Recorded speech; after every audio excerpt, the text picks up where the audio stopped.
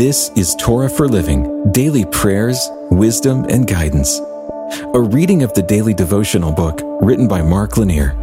We're sharing scripture and insights from the Torah, and today we continue in Genesis chapter 39, verses 3 and 4.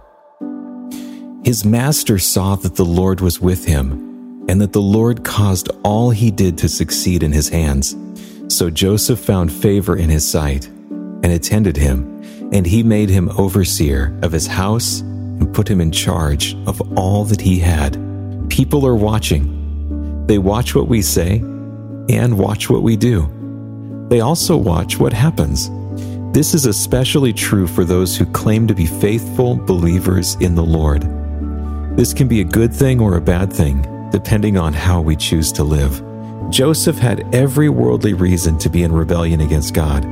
His life had not turned out to be the life he dreamed, literally.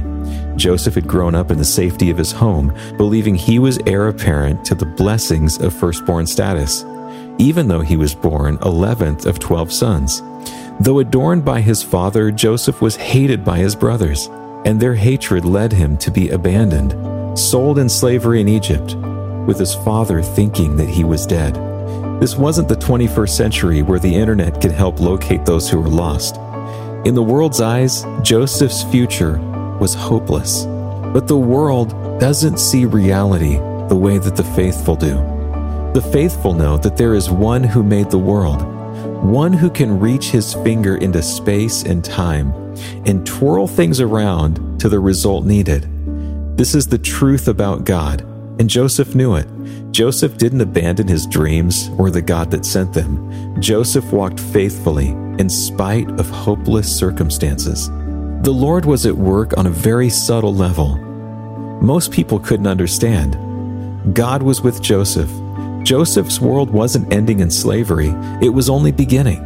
Joseph's consistent obedience and walk with God placed him directly in the path of God's blessings, even though he was a slave. And God blessed Joseph. Everything assigned to Joseph he did well, and God blessed. This was seen by his owner Potiphar.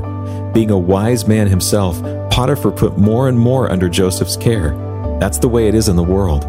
We are called to walk in faith with our Lord, and we do so. Circumstances may not always seem to be a blessing. After all, Joseph was sold into slavery. Yet God is still at work. And even the stumbles and falls in life will work to the Lord's good purpose for His kingdom and for His followers. We can be confident in that and live accordingly. And as we do so, we can know that the world is watching and will change course based on what is seen in each one of us. Let's pray together. Lord, thank you for being involved in my life. Help me be faithful to you in thought and deed. And bless the work of my hands to your glory and in your name. Amen. This has been a reading of the daily devotional book, Torah for Living. It's written by Mark Lanier, author, lawyer, and founder of the Lanier Theological Library. You can find out more about the book in the show notes. And you can hear even more podcasts, watch videos, and read blogs and devotions that we hope will strengthen your faith right now at hopeondemand.com.